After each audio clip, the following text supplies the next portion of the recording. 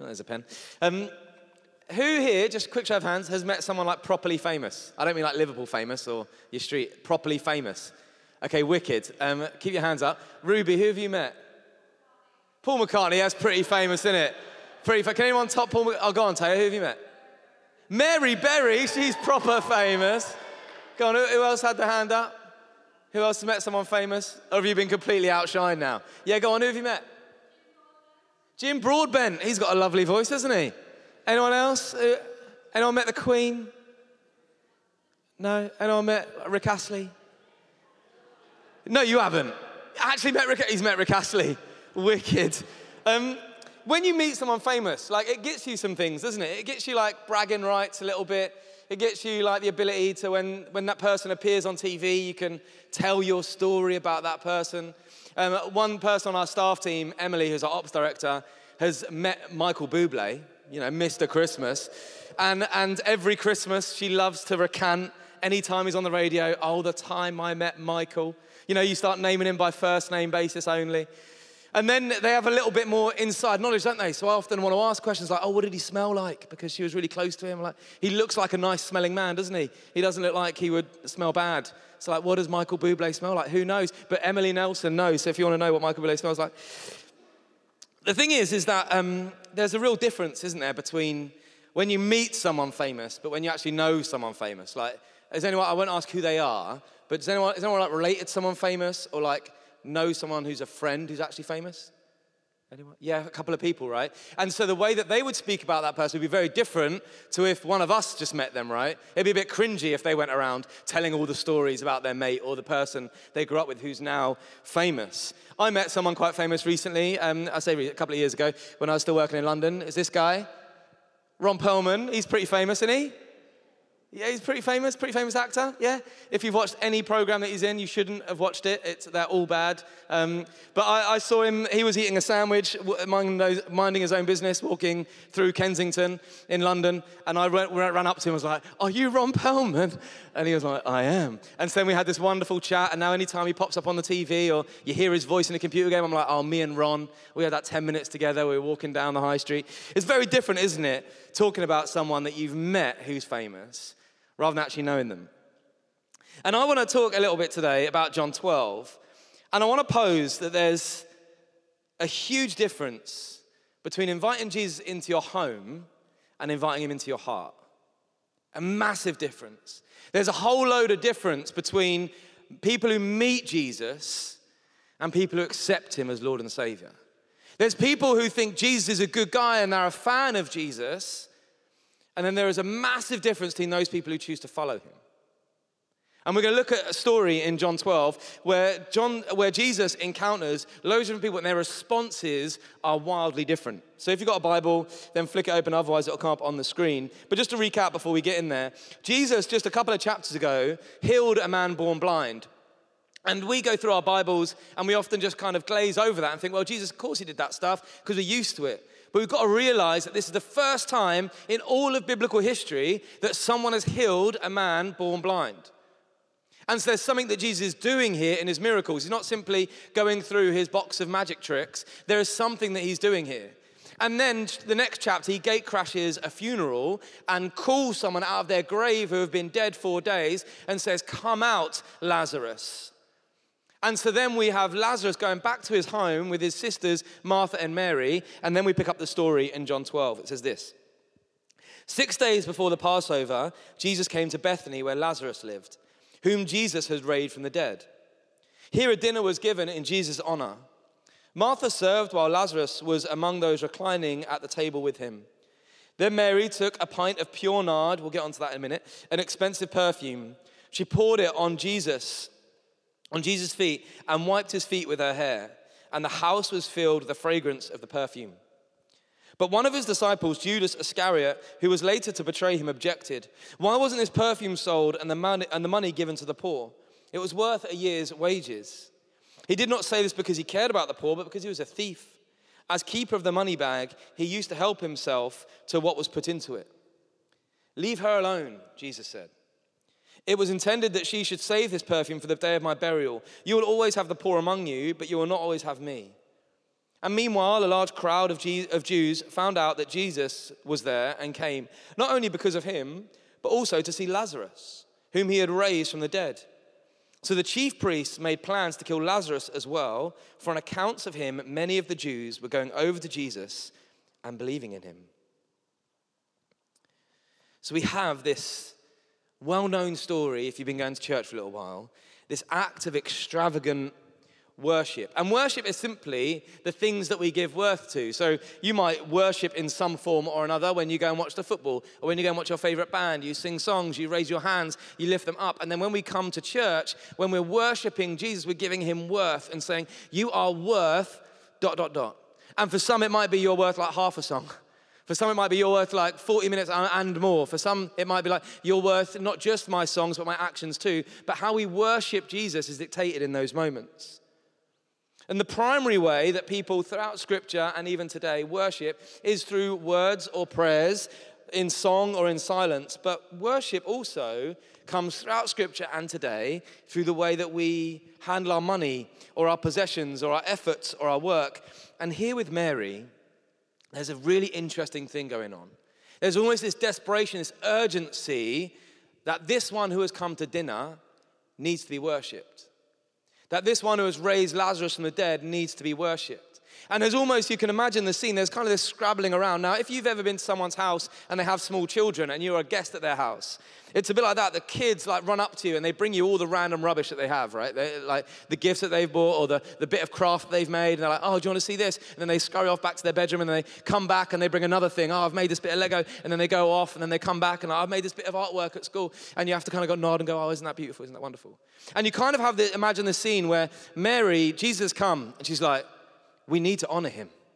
We need to honor him. She's noticed that the ancient Jewish rite of as a guest comes, you wash their feet. You clean the dust off their feet, the stuff they've been carrying around. You clean that off as a sign, say, you're welcome in this house and you're honored. She's noticed that hasn't happened. And she then goes scrabbling around. She's like, we need to honor him in some way. And she's like looking around, I don't know if she had a bedroom, but she's looking around her room and like, oh, I don't know, is that bit of pottery? Is that a good gift for you? No, maybe not. Those chocolates, should I re-gift that? No, I don't know. And then she's running, and then she sees that nard, which again for us, like, the what? But this perfume that's used in an act of anointing someone who is dead, this perfume that is so fragrant that it covers over the stench of death and decay. This thing that we're told is worth a year's salary. It's a bit like I get this, I'll let you into some of my trade secrets, but I don't use like aftershave. I use this stuff called oud. It's like a Middle Eastern oil. And all you need to do is like put a tiny bit on and you smell quite nice for the rest of the day. It's a tiny bit, but it's expensive. It comes in little vials and you just rub it on. And so like Mary's got this oil, this stuff that's gonna like cover the fragrance of death when it comes. And she's like, it's the only thing. It's the only thing I can do. It's the only thing I've got.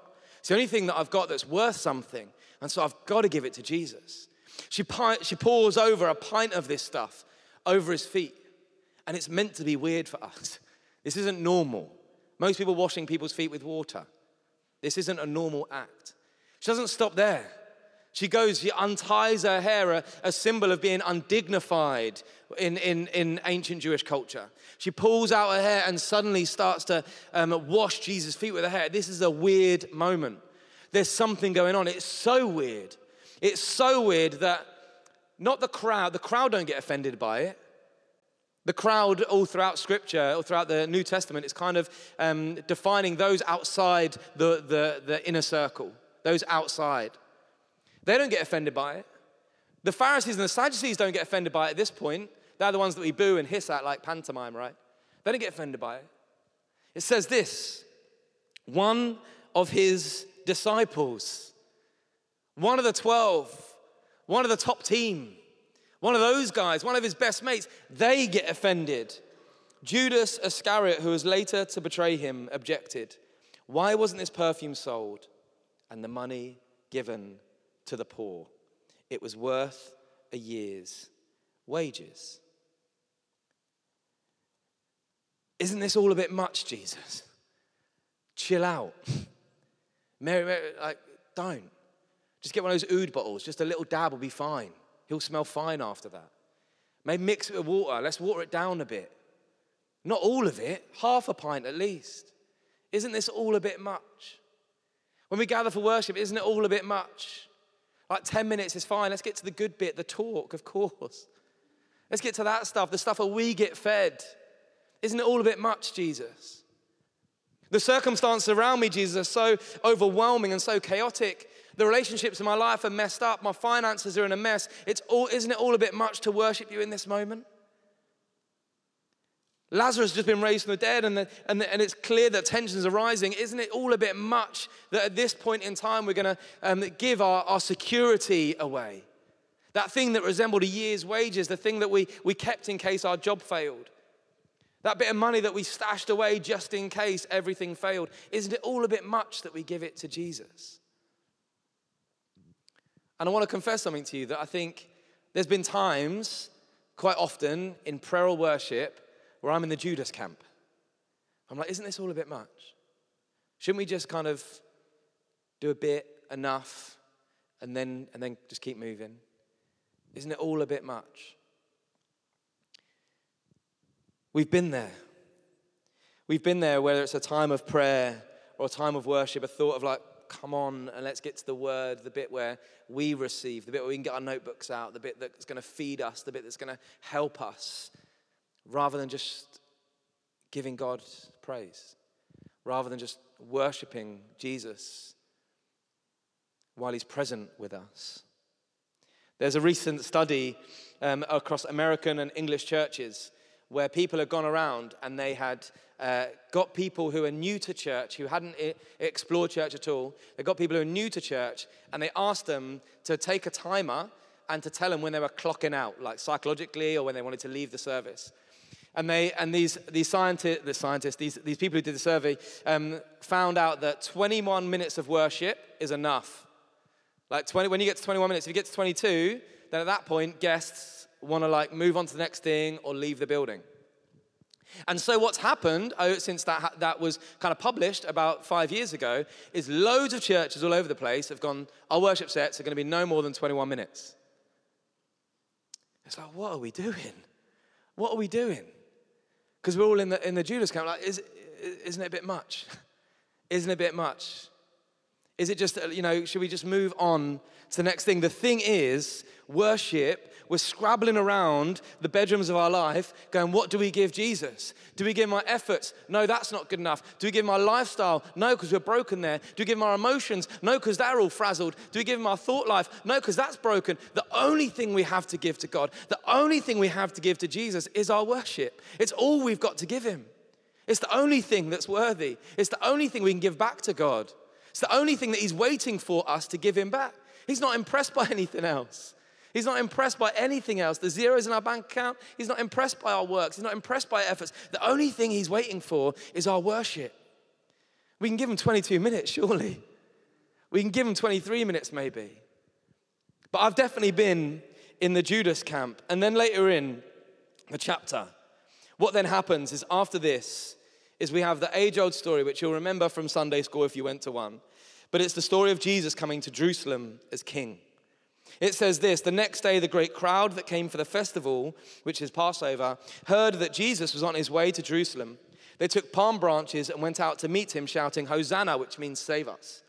Blessed is he who comes in the name of the Lord. Blessed is the King of Israel. And Jesus found a young donkey and sat on it.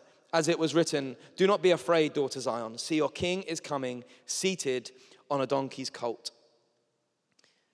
The thing is, we're told that this anointing that happened at Bethany, this washing of Jesus' feet, happened 6 days before Pentecost. And so we're told this happened a day later, so 5 days before Passover, not Pentecost, but 5 days before Passover. And what happened in the time of Jesus, 5 days before Passover, is the king would come in to the temple to make right for worship, to make sure the space was right. He would go around and do inspections to make sure that the festivities were ready, to make sure everyone was ready to welcome people from all over the world to worship at Passover at the temple. And at the time of Jesus, there was a king in charge, a guy called King Herod, who was like a puppet king. He was kind of used on behalf of the Romans to keep the Jewish people peaceful. And he would operate in all kinds of ways, but he definitely had all the baggage of a Roman. So he would walk around like a Roman. He would speak like a Roman. He would have an entourage like a Roman king. And what's fascinating is that when you track the journeys that these two would have gone on, if you look at an ancient map of Jerusalem, the two journeys they would have gone on, it looks like this. There's a little map. So Bethany is out on the right there. I couldn't quite fit it on the map. But Herod's palace is there on the map where that arrow goes. And so you have on one side of the city, Herod coming in. And he would have come in with all the splendor of a Roman king, with a horse, a bit like Prince Ali Ababwa in Aladdin. You know, all the horses, all the dancers, all that stuff, saying there's something big moving into the temple right now. And then on the other side of the city, you have Jesus on a donkey as people are grabbing palm fronds and throwing them down. Now that was a symbol in Jewish culture going back to the Maccabean revolt that happened 150 years ago, where the Jewish people expelled enemy forces who were taking control of the temple. And they're putting down these palm fronds as symbols of peace. And in other gospel accounts, we're told that people took out their outer garments and threw them down on the floor. And your outer garment in the time of Jesus was a thing that resembled your livelihood. So you could see by someone's outer garment what kind of profession they were involved in. And so as Jesus comes into the city, the only response people can give is, save me. Save me, and we need peace. We throw down a palm frond. And you know what? Even my external identity, even the thing that people know me for, even my employment isn't enough. You need to save that too, and I'm going to throw that down in front of you too. And so Jesus trots in on a donkey. The only time that we would see in the Bible kings riding donkeys is in peacetime. Because Jesus is saying that even while our circumstances not look peaceful, I am the Prince of Peace. I'm the one who brings peace. I'm the one who's going to bring peace. And not the kind of peace that you experience when you're in like a waiting room with that nice panpipe music, or when you're in a lift and there's no one else in there, or like kind of in a library. It's not that kind of peace. It's the kind of peace that's going to redress all balances. The kind of peace that's going to restore all things. The kind of peace that means that your emotional health and your spiritual health and your physical health, all things are going to come and be reconciled to Jesus Christ. That there'll be a time, we're told in Revelation, there'll be no more war, no more sickness, no more pain, no more suffering, no more tears coming from eyes. That there'll be a time when true peace will be experienced. And so as Jesus coming into the temple, he's saying, this is the kind of kingdom I am the one who's leading. This is the kind of kingdom. My kingdom is a kingdom of peace. Lord, save us. Save us. Now, what does this have to do with worship? Well, I think this first point is that the only way we can worship extravagantly, the only way we can worship like Mary, the only way we can have confidence to throw everything down at the feet of Jesus is if we know that we're in need of saving. Because I think if we had been able to get Judas on a chair and really interview him, really grill him, I think he probably got to a point where he didn't think he was in need of saving anymore. Where he was all right, you know. I've got it sorted. Whereas Mary was very aware that she was still in need of saving. That even though this one had brought Lazarus out from the dead, did impressive things around them, personally she was still in need of saving. And I don't know about you, but I know that's true for me, that I'm definitely in need of saving.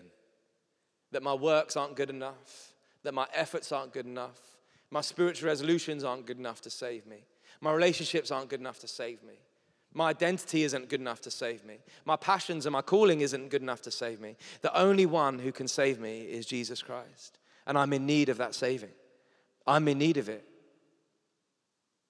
So the first thing is we need to know that we're in need of saving. Then Jesus, as he's into the temple now, he gives a big sermon.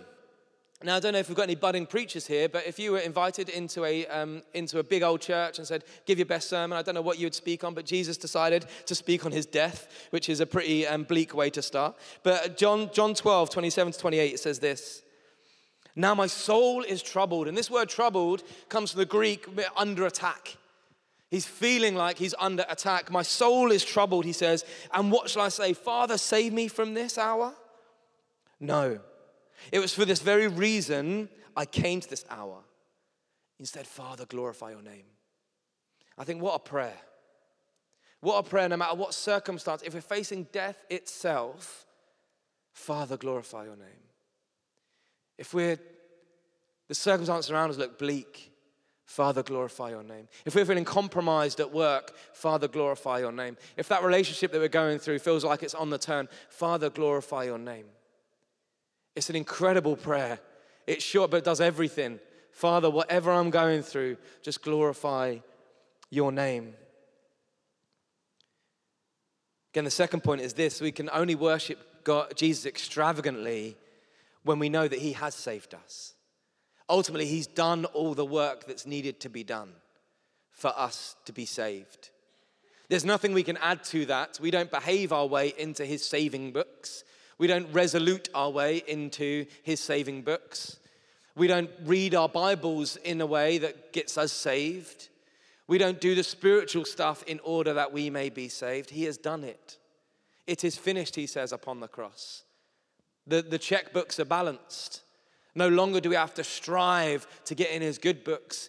He has saved us. And when we get that, when we realize that we don't need to struggle to be loved by God, we don't need to strive to be loved by God, when we understand that, we feel freedom to worship him fully.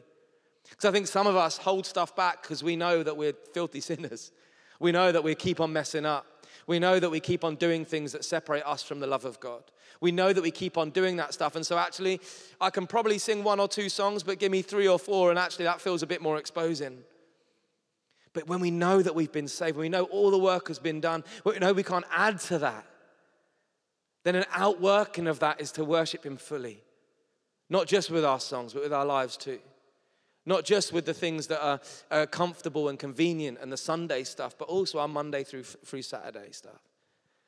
When we see the stuff in the corner of our rooms, when we see the stuff in our bank accounts, and we see the stuff that we hold dear and signifies for us security, they can be platforms to worship God again. Father, be glorified. Father, be glorified. Father, be glorified.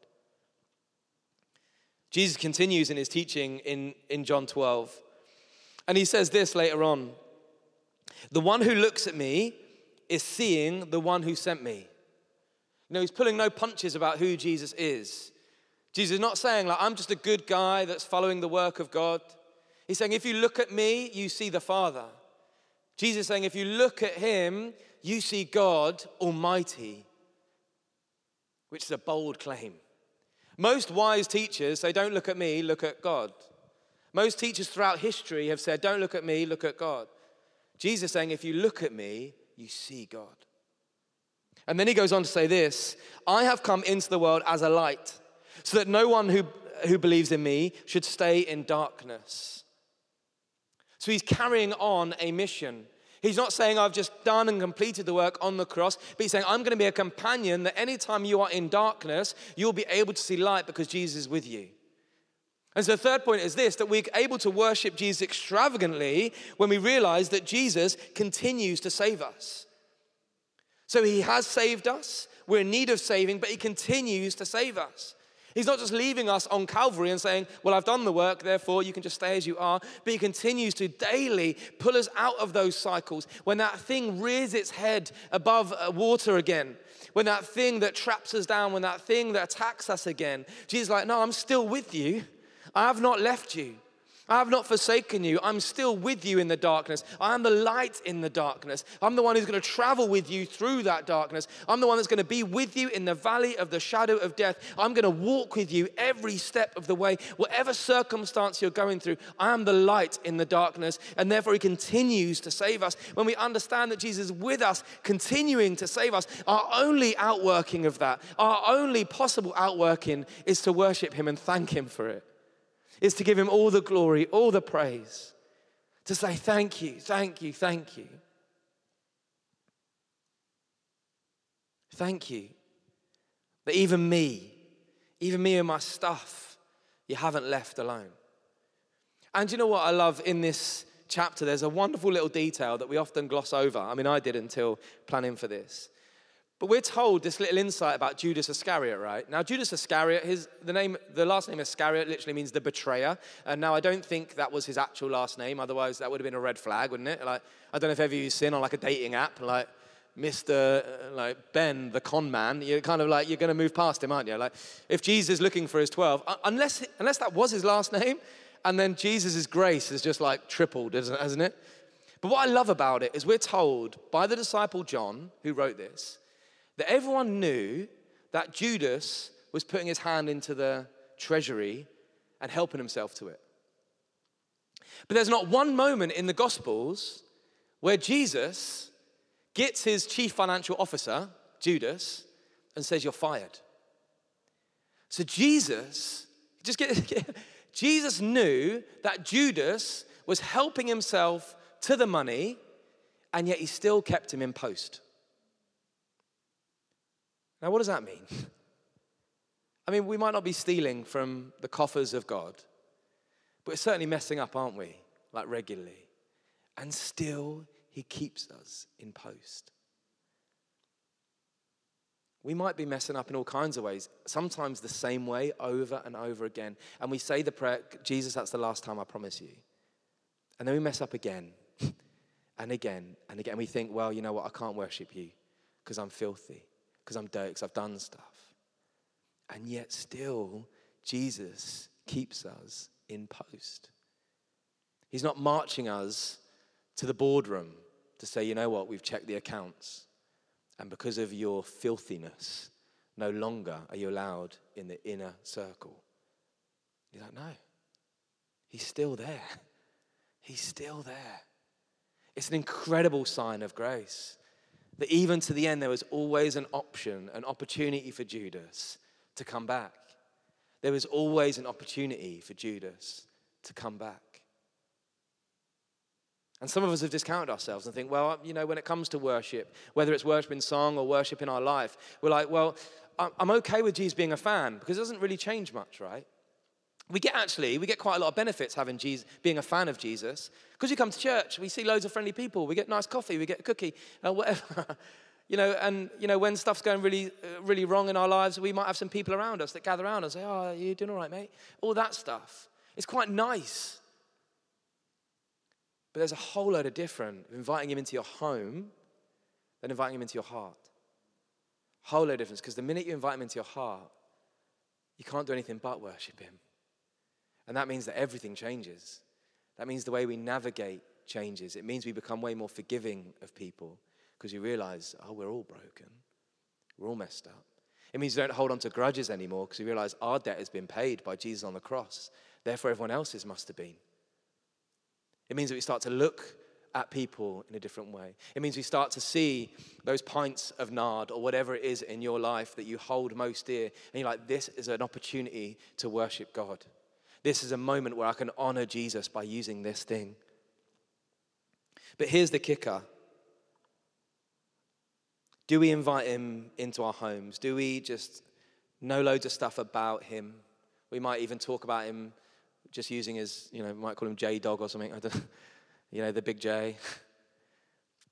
Do we just talk about him like you talk about Michael Jordan or like you talk about any other celebrity?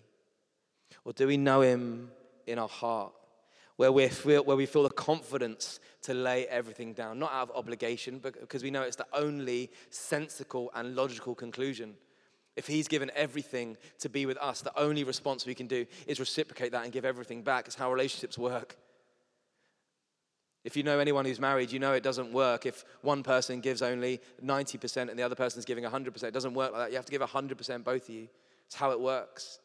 And so as Jesus gives 100%, our only response is to try and give 100% back. Or do we allow him to change us from the inside out to truly lead us?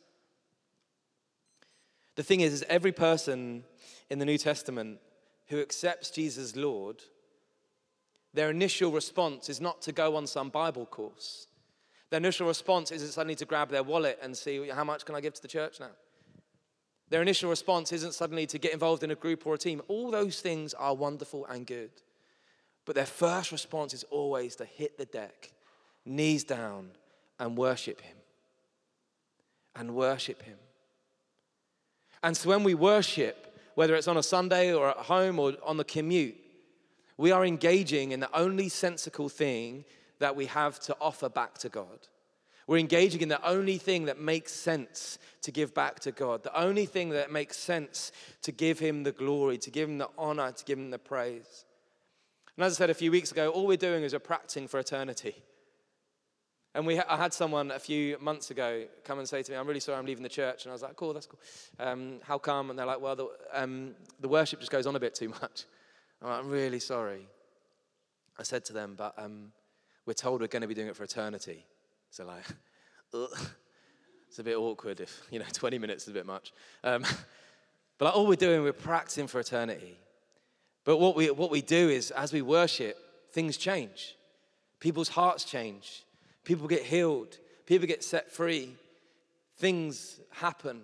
The fragrance, as we're told, the fragrance fills the room. And there's something beautiful and almost overwhelming if you don't go to church and you come in and see all these people singing. It's a bit weird to start with. I remember I didn't grow up going to church. I remember the first time I walked into a church and everyone was singing and hands were raised and I was like, what is going on? But after I got over that, I started to see that something strangely beautiful is happening. Like, it doesn't make sense in Liverpool, in L18, to all gather in a random building that was built in 1914 to sing songs. Like, if you take it by its parts, it doesn't make sense. We're all doing it. Why? Because we all know we're broken. We all know we're in need of saving. I mean, even the nicest people in the room, you do too. You're in need of saving. And so we worship because we know we're in need of saving, but we worship because we're in response to what Jesus has done, that salvific act on the cross, the thing that has saved all of humanity on the cross. But we also worship because he's on the continuing business, the ongoing process of saving us, of redeeming us, of saying, I haven't left you yet. I'm not done with you yet. There's still so much to be done in your life. The best is always yet to come. That it wasn't in that big top when you became a Christian or in that small group when that wasn't the best. The best is always yet to come. It wasn't when you're on the staff team or the gap year at a church or you were doing some really great mission work for when you're in a youth group or whatever. And now the best is yet to come. And so we worship in response to that Jesus has not left us. He's not going to leave us. And until eternity begins, when he is with us in the fullness of his presence and peace is reigning, our worship is all we can give him. And everything else flows out of that. So the thing is Judas's question is not a bad question. It's just in the wrong order of things. If we give to the poor without worshiping Jesus, then we're just probably doing it to make ourselves feel a bit better. When we do it out of worship, when we start with worship, and then giving flows out of that, generosity becomes an outworking of our worship because we're doing it in response to what Jesus has done for us. It was not a bad question, it's just in the wrong order. Let's get the right things in the right order. Someone put it like this in a book I was reading a couple of weeks ago. Like, the great commandment to love God with your heart, mind, soul, and strength, and love your neighbor as yourself. If you ask anyone outside the four walls of a church, what is the church great at? They'll tell you things that fall in the second half of that great commandment. Like, isn't it great that the church does loads of good things that basically look like loving your neighbor? But I think we need to get back to being known for how we worship. Being known as a people that despite circumstance, we worship. Despite the ongoing, whatever in our culture is going on, whatever is going on, we're still going to be people of worship. Despite whatever we're deconstructing our minds, despite whatever's going on in our lives, we're going to continue to worship.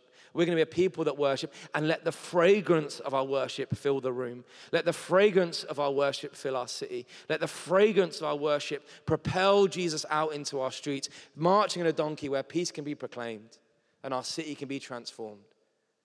Let us be people of worship. Worship first, and all the action stuff comes next.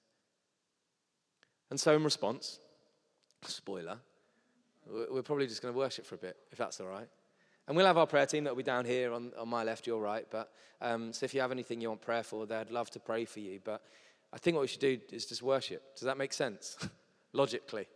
Good. Let's stand.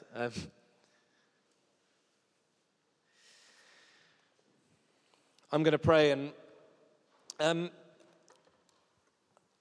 I just wonder, maybe you're new to church, or you haven't been for a little while, or stuff has been going in your life, and you realize that Jesus has been a good house guest, but you haven't necessarily invited him into your heart. And I'd love to give you the opportunity tonight to make the 7th of January 2024 the moment where you said, yes to Jesus. It might be yes again, or it might be yes for the first time. And so we'd love to pray for you. And I'm just going to pray. And if you fall into that category, then just pray these words in the quiet of your heart. Jesus, I thank you that you came for me. I thank you that you came to save me. I thank you that you haven't left me, but you continue to save me. And so, Jesus, I'm sorry where I've let you just be a house guest, but not an inhabitor of my heart. I'm sorry where I might have been a fan, but not a follower. I'm sorry where I might have just spoke about you as if I know you, but haven't got to properly be with you. So, Lord, would you enter my heart? As you're standing at the door knocking, would you enter my heart?